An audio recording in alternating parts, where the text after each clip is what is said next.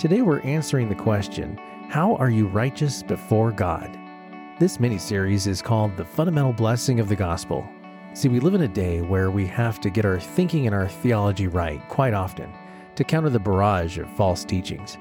And while these false teachings may not be new, historically speaking, they do come repackaged, and their aim is to get us off course and doubting our Savior's miraculous salvation. Let's look at part 3 of The Fundamental Blessing of the Gospel. Here's John. Go back to Revelation chapter 6 now. Let's look at chapter 6, verses 12 through 17. And this is what John said. He says, I looked when he broke the sixth seal, and there was a great earthquake. And the sun became black as sackcloth made of hair, and the whole moon became like blood, and the stars of the sky fell to the earth as a fig tree casts its unripe figs when shaken by a great wind. The sky was split apart like a scroll when it is rolled up, and every mountain and every island were moved out of their places. Then the kings of the earth and the great men and the commanders and the rich and the strong and every slave and free man hid themselves in the caves and among the rocks of the mountains. Look at verse 16. And they said to the mountains and to the rocks, fall on us and hide us.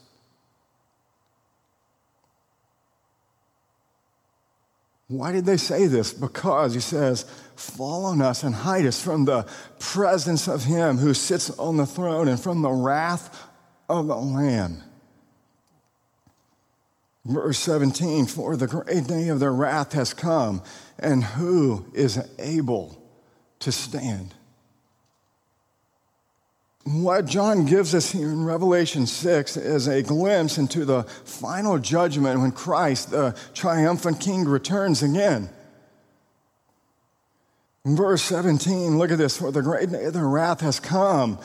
And here's the question, and who is able to stand? The scripture reading from Malachi chapter 3 this morning, verse 2, who can endure his coming? Who is able to stand on that great day?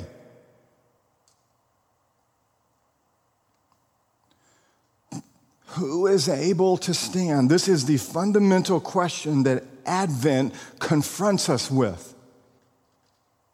Ask yourself this question: who is able to stand? Who can endure the coming of the wrath of the Lamb? Scoffers say there is no hell. Scoffers say there is no judgment. Scoffers like to say there is no accountability. But the scriptures tell us there is a day fixed when Christ will return to judge the living and the dead. There is a day when all of us will appear before the coming of Christ. You can't escape it. The scripture readings that you heard this morning from the gospel reading, with all those big names that are hard to pronounce, right? Why does Luke put all that stuff in there? Because he's trying to tell you, listen carefully, the gospel's not a philosophical idea. The gospel is an historical fact. And these people that he's writing about, Jesus came, and you can go back and check the historical record. Just as Jesus came the first time in history, which is historically verifiable, the second coming of Christ isn't like this pipe dream, this fantasy movie idea. It's going to happen. It is reality. No one can escape it. And the question is, when that day comes, who can endure the coming of the great wrath of the Lamb of God? Who is able to stand? We find this concept of standing all throughout Scripture. In fact, for example, in the book of Psalms, the Psalms opens with this theme. Psalm chapter 1, verse 5, it the book of Psalms opens with this sobering statement. The wicked, listen carefully, Psalm 1 verse 5, the wicked will not stand in the judgment.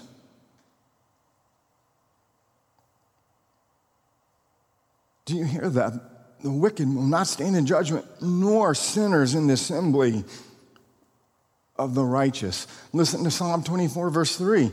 Who may ascend into the hill of the Lord, and who may stand, right, in his holy place? So the assumption is, who can stand in the presence of God's holiness and survive it? Who can be in the presence of God safely and securely? Psalm 76, verse 7, even you are to be feared, and who may stand in your presence when once you are angry? Listen to Psalm 130, verse 3. If you, Lord, should mark iniquities, O Lord, who could stand? Listen to what the prophet Nahum in Nahum chapter 1, verses 5 through 6, which is where Revelation chapter 6, verses 12 through 17 is taken from. Listen to what the prophet says. It says, mountains quake because of him. And it says, the hills dissolve, indeed the earth is upheaved by his presence, the world and all the inhabitants in it. Who can stand before his indignation? Who can endure the burning of his anger? His wrath is poured out like fire, and the rocks are broken up by him. And of course, our scripture reading from today, from Malachi chapter 3, who can endure his coming? Who can stand on that great day? You see, this is all over scripture. This is the fundamental question that we have to be able to answer now concerning Christ's second coming, because this question gets to the core issue of the gospel in the Christian faith, namely justification, which is the fundamental blessing of the gospel. Who is justified? We looked at this. And the good news is, as the Bible says, sinners. God justifies the ungodly. Aren't you grateful for that? God declares righteous those who are inherently unrighteous. That is scandalous. And yet it's our great hope. Who justifies? God. God is both just and the justifier of the one who has faith in Jesus. Romans chapter 8, verse 33, God is the one who justifies. Why does God justify anyone? Paul tells us in Romans chapter 3, verse 24, God justifies sinners, being justified as a gift by his grace. So we can never say, well, we can never say, God owes me, because we do not work for our salvation. It's a gift by his grace. What makes justification possible? Romans chapter 3, verses 24 through 25, Paul says that God can justly justify sinners because of the redemption and propitiation that Jesus accomplished by his shedding of his blood for us on the cross. Jesus is our redemption. Jesus is our propitiation. In other words, what Paul is telling us here, Jesus is our righteousness. Jesus has satisfied fully the penalty of God's law that stood against us. And that's how justification can be possible. This brings us to our fifth principle or lesson about the truth of justification, Romans chapter 4, verses 1 through 8. And this is it. Here's the question. What is the result of justification? What is the result? Listen to what Paul says in Romans chapter 4, beginning in verse 1. He says, what then shall we say that Abraham, our forefather, according to the flesh, is found? For if Abraham was justified by works, he has something to boast about, but not before God. For what does the scripture say? Abraham believed God, and it was credited, imputed, reckoned to him as righteousness. Now, to one who works, his wage is not credited as a favor, but as what is his due. But to the one who does not work, but believes. Do you see that distinction right there? To the one who does not work, but believes. That is unequivocally telling us that faith is not a work. Listen, but the one who believes in him, who justifies the ungodly, thank goodness, his faith is reckoned, credited, imputed as righteousness. What does this credited mean? It's an accounting term. So, for example, if I took a trip, for example, to Europe, and I was over in Europe, and my bank account went empty, and I have to pick up the phone, and I'm like a student on a student visa studying in college, and I've got to pick up the phone because this happens to me and Catherine all the time with our 3 kids in college. Dad, I don't have any money. I need some money. And so we get out Venmo and we transfer money, we credit, we impute money to their empty account so that it's filled back up. And then my account goes this way. So that's what happens in justification. We are ungodly and our account is actually less than empty. It's negative. And Jesus, who is the treasury of merit for us in heaven with his perfect righteousness, says, by faith, when you trust me, I'll credit my merit to you and fill up your account full, not just so that it can be depleted when you sin, but stay like that forever, justified. That is imputation. That's what Paul says here. When you by faith trust Jesus, he reckons to your account righteousness. Now listen. He gives us 2 examples of those who are ungodly, Abraham and David. That's why we don't teach our children in this church examples to be like David, because you might have to reread the life of David and say, which parts do you want to be like? And you have to really tone it down because it is X-rated. It's like, you can't be like David. Don't do that.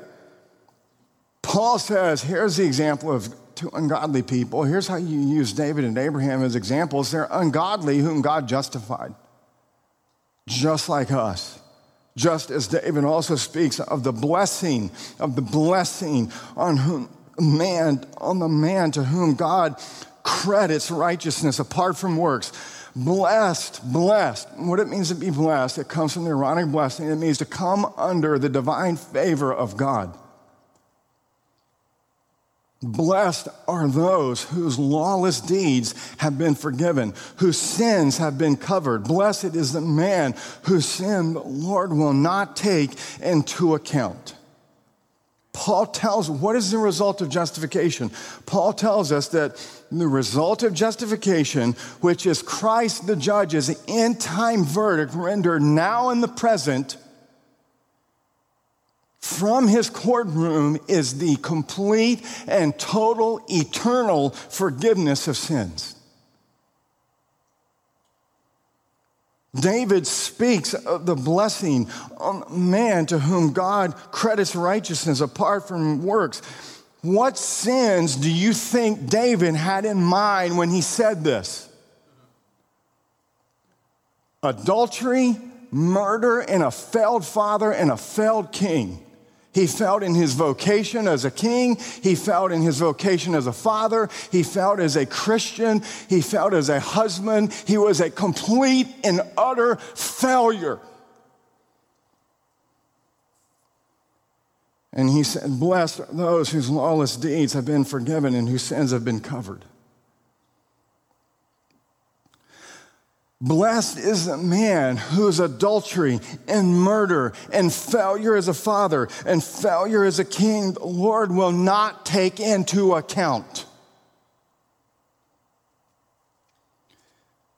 I don't know about you, but I don't like that. Because if you have been married and your spouse may have committed unfaithfulness to you, I've had to deal with that and counsel couples with that. It's horrific. And you're saying God just lets them go. He doesn't count it to them. That's what the gospel says. There's lots of things you have to work through and all that, but my point is Christ justifies the ungodly. The complete forgiveness of sins is the answer to the question, who is able to stand on that great day when Christ returns? The complete and total forgiveness of sins is the answer to the question which runs throughout the whole Bible, who is able to stand on that great day when Christ, the triumphant King, returns? At every baptism, we confess our faith in the words of the Apostles' Creed. And this is what we confess. We confess saying, I believe in the forgiveness of sins. So what does it mean to believe in the forgiveness of sins? We're going to confess it in the words of the Nicene Creed this morning. What does it mean to believe in the forgiveness of sins? Because of Christ's satisfaction, his redemption, his propitiation. This is what it means to have your sins forgiven. God will no longer remember your sins nor your sinful nature against which you have to struggle your whole life. Listen to the psalmist in Psalm 103, verses 2 and 3 and verse 10. Bless the Lord, O my soul, who pardons all your iniquities, who he has not dealt with us according to our sins. Aren't you grateful for that today? Listen carefully. He has not dealt with us according to our sins. He hasn't rewarded us according to our iniquities. My rewards are abundant for my iniquity. And he hasn't rewarded me. Because of Christ's satisfaction, God graciously, as Paul says here, imputes to us the righteousness of Christ so that we may never come into condemnation ever again. One of my favorite sections in the whole Bible is Romans 7, verse 21 through chapter 8, verse 1. Because Paul is a justified believer who is lamenting deeply that he struggles with his sinful nature throughout his life, and he often fails. How'd you like to have that for an interview for a pastor for your church? Well, tell us, but sometimes when people ask me this question, I hate this question, by the way. How's your walk with the Lord going? How's your walk going? I hate that question. I just take it right to this passage and say, well, the things I want to do, I don't do, and the things I don't want to do, I do all the time.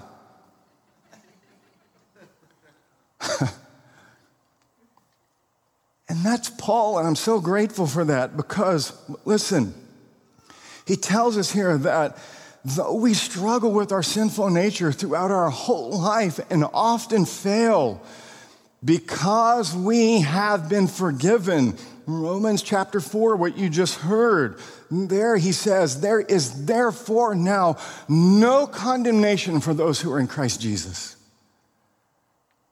When I sin as a justified believer, there's no condemnation for that sin because he's not counting those against me. He's not remembering them. He's not holding them against me. There's no charge there by God's law. We're going to come back to that. We have to hear this good news over and over again, don't we? Just this past week, as I was praying and thinking about this Sunday and reading through these scriptures and lamenting my own life, I received a prayer request on social media from somebody who wrote to me, and this is what they wrote to me following their concern about their ongoing struggle with their sinful nature. And this is what they said. They said, quote, "Pray for me. I'm having a horrible day. I still struggle so much to functionally rest in Christ, and the enemy torments me with my shame." This prayer request could be made by all of us. As a justified believer who we are filled with the Holy Spirit who convicts us of our sin and our shortcomings and our failures to live up to God's law, the law that we love but we just can't keep perfectly. The devil comes and reminds us, the great accuser of the brethren comes and reminds us, "Oh, look what you did. Look what you said. Look what you thought. Look how you behaved. Look at your terrible attitude." And you just feel shame. And you just get paralyzed and you just sit there in grief and you go, gosh. You see, Dietrich Bonhoeffer says the celebration of Advent is possible only to those who are troubled in soul. If you're troubled in soul this morning, you're in the right place at the right time for the right reason. These purple Advent pyramids, I think they're beautiful, don't you? I love pyramids. Just makes the place look better. I mean, look, it would look like this. I mean, it's okay, but, it's just me and my legs and that's much better. Yes, that's much better. It was worth our money in our church budget for that.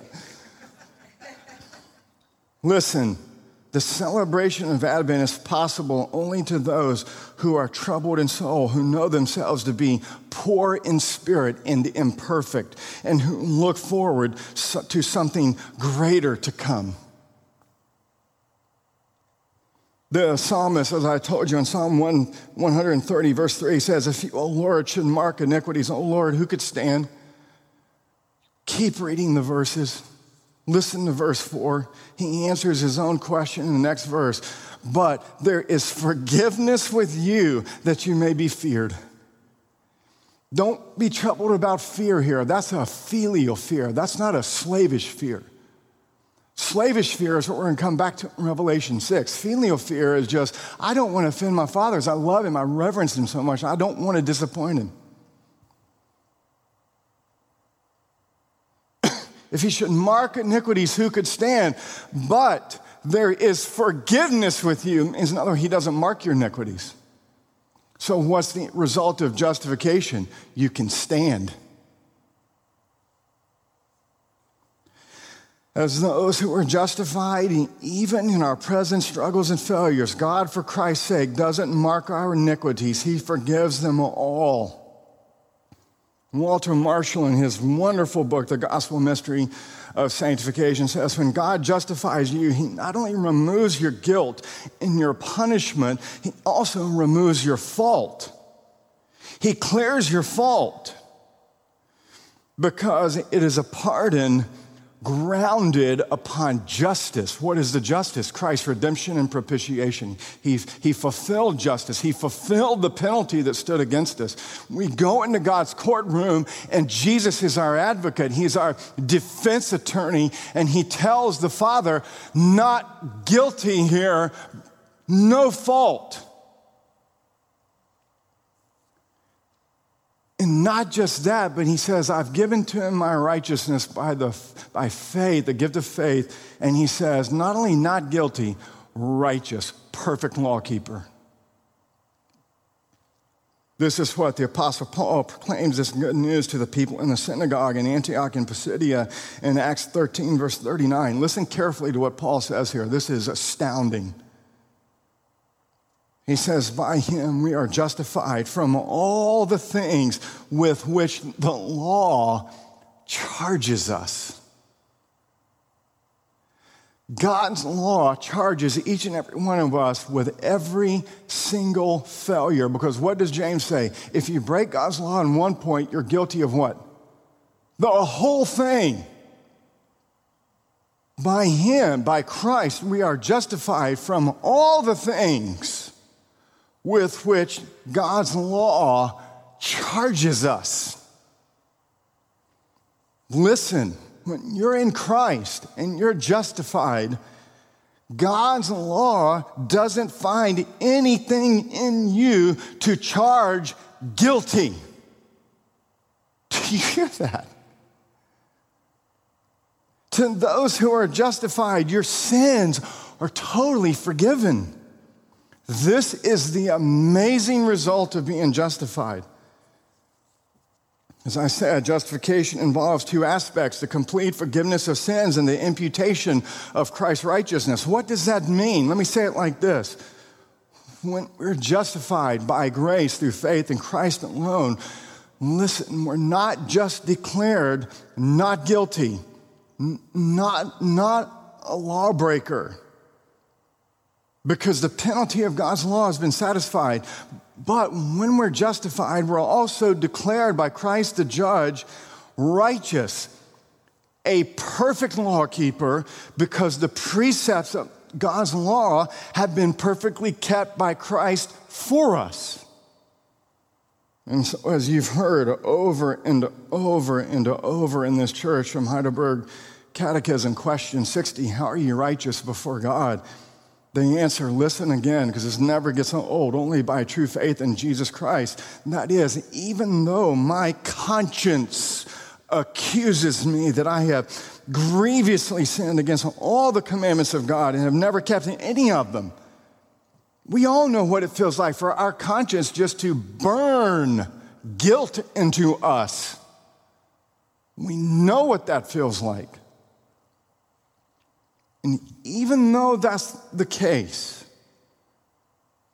yet God, without any merit of our own, out of mere grace, imputes to me the perfect satisfaction, righteousness, and holiness of Christ. What is the result? So that it is as if I had never had committed any sin, nor had any sin, and as if I have myself accomplished all the obedience which Christ has fulfilled for me. That's just shocking, isn't it? So when we stand before God, if you're in Christ, forgiveness by its very nature implies that the penalty of the law has been satisfied, that the precepts of the law have been kept, and that your status is now as if you have kept the law perfectly. And so as we reflect this morning on the result of justification, the complete forgiveness of sins, we see that this is the answer to the question, who is able to stand? So as we conclude this morning, let me just ask you this question as we reflect on this wonderful benefit that we receive in Christ. When Christ returns, and he will, on whose record do you want to stand? Your record or Christ's? Amen. Listen, let's talk about, just in case you're not as convinced as Ollie. Praise God you are, right? Just in case you're thinking, maybe mine and Jesus's together, right? Let's talk about your record. I want you to think about your performance over the course of your life up to this point this morning. I want you to think about the thoughts, words, and deeds over this past week that you have done. Think about some of the thoughts that you have entertained and dwelt upon over and over that you shouldn't have. Think about some of the thoughts you should have dwelt upon, but you haven't. For example, Paul's exhortation in Philippians 4, verse 8, whatever is true, whatever is honorable, whatever is right, whatever is pure, whatever is lovely, whatever is of good repute, if there's any excellence and if anything worthy of praise, dwell on these things. What about the sins of commission? Think about some of the things that you have done that you shouldn't have done this past week. Think about the things that you should have done but failed to do this past week. Think about some of the words you have spoken to your spouse, to your children, to your friends, to your coworkers. Think about some of the words that you have entertained called gossip or slander from other people and didn't act on it to stop it and correct it. Think about what you shouldn't have said. Think about what you shouldn't have said to you. Think about some of the things that you should have spoken up and said but didn't say. How's your record? The good news of the gospel is this: you don't have to stand before God on your record, on your performance.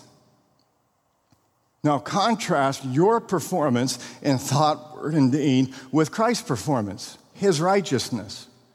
Here's how one author puts it. Let's pause and think of what it meant for Jesus to obey for us in our place.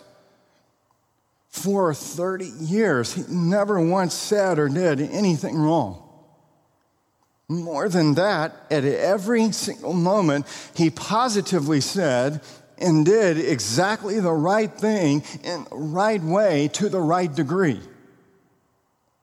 More than that, his obedience didn't just extend to his outward actions and words. His inner life was perfectly in line with God's law, so that his thoughts and his feelings and his will and his desires and his reactions and his attitudes and his motives and his disposition, not once, not for so much as a millisecond, was there an infinitesimal lapse in his performance. That is good news. And that's the good news that the gospel announces to us. The gospel announces that we have a Savior who has done everything that needs to be done in thought, word, and deed for us and for our salvation. He has fully satisfied justice by, not just dying in our place, but also living in our place. He has satisfied the penalty of God's law by, Paul says, being a redemption and propitiation for us on the cross. And he has fulfilled all the precepts of God's law by living his life for us in our place and on our behalf. So what is the result? We don't have to be like those that we read of in the book of Revelation, chapter 6, verses 12 through 17, who out of great fear when Christ returns, listen to what they did. This is slavish fear. When Christ returns, John says they hid themselves in the caves and among the rocks of the mountains, and they say to the mountains and to the rocks, fall on us and hide us from the presence of him who sits on the throne and from the wrath of the Lamb. For the great day of their wrath has come. And who is able to stand? They cannot stand. And they hide in fear, just like, where does this come from? Just think, where did two people who broke God's law immediately hide in fear when the presence of God came among them? Adam and Eve.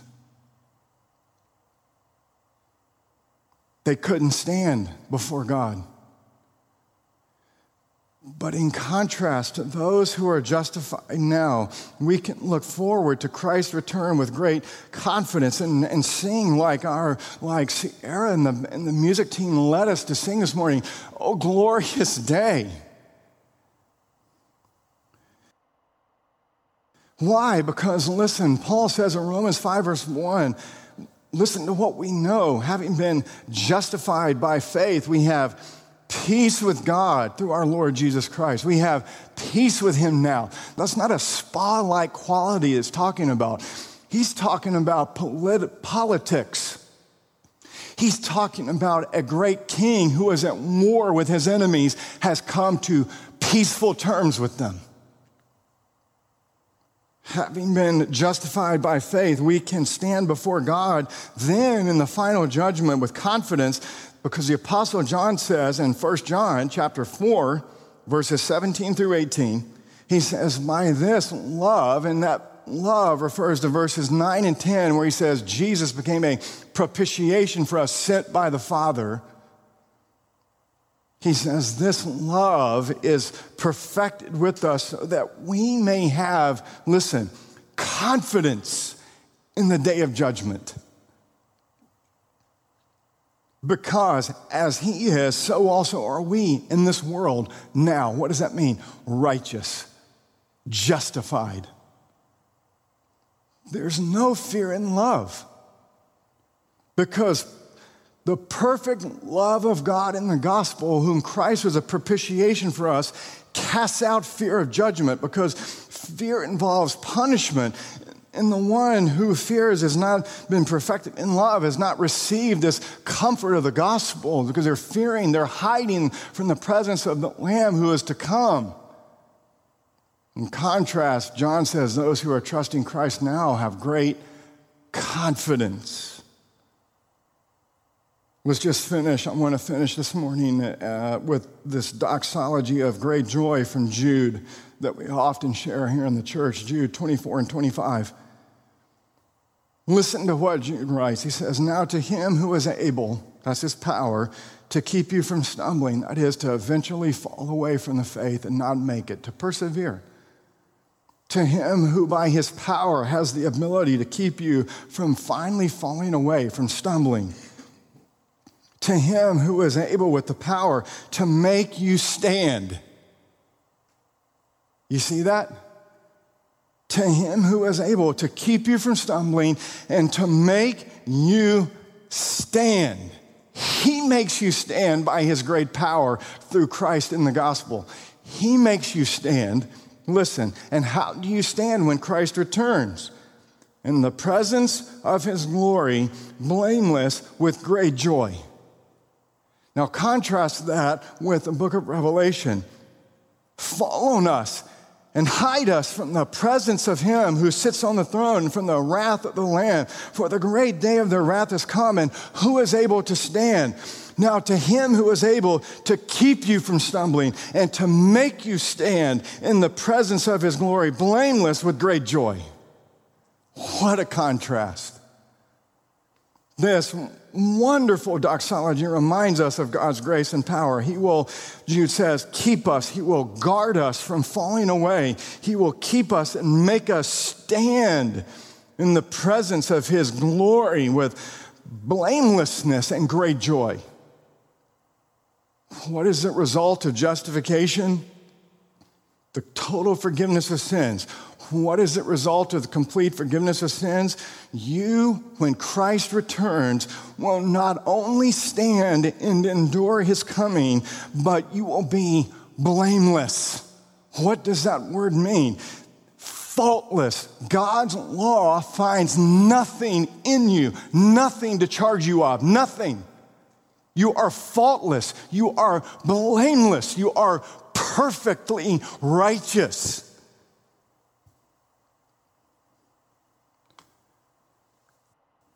You're without blame.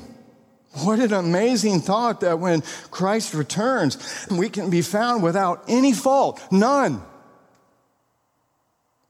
By his grace and power, he's able to make us stand. Though in ourselves, like these people in Revelation, we should shrink back from his glorious presence in fear. God sets us before his glorious presence. Do you see that? He takes us and he makes us stand before his glorious presence. Go back to the Old Testament. If you even touched the ark, what happened? Right on the spot, you drop dead. You don't drop dead. You stand with no fault, and you have great joy. He sets us before his glorious presence without fault, and he makes us stand because we're justified. God's law has nothing to charge us with. There are no charges can be made against us for those who trust in his spotless Son. As Paul says in Romans 8, verses 33 and 34, who will bring a charge against God's elect? God is the one who justifies. Who is the one who condemns? Christ Jesus is he who died, yes, rather, who was raised, who is at the right hand of God, who also intercedes for us. This is the hope of Advent. Let's pray. Heavenly Father, we thank you for this breathtaking, almost too good to be true, good news of the result of being justified. We confess that in of ourselves we should shrink back in great fear from your glorious presence, but because we are trusting in your Son, we look to his perfect satisfaction. We look to his perfect life, his perfect death, his burial, his resurrection. He is our righteousness. He covers us and makes us stand safely. And so who is able to stand? It is those who are trusting in your Son, and may we trust in him today. And as we come now to your table, comfort every weary heart. Comfort and alleviate every fearful heart. Every cautious, calculating heart. Take all that away and help us to have a taste of what is to come today, that we receive Christ and we stand in his presence with great joy, receiving our salvation. We ask this in Jesus' name. Amen. Thanks again for listening to the Hymn We Proclaim podcast. Please subscribe if you haven't already for all our new episodes. And if this message was just what you needed to hear, please let us know in the comments and share it with a friend.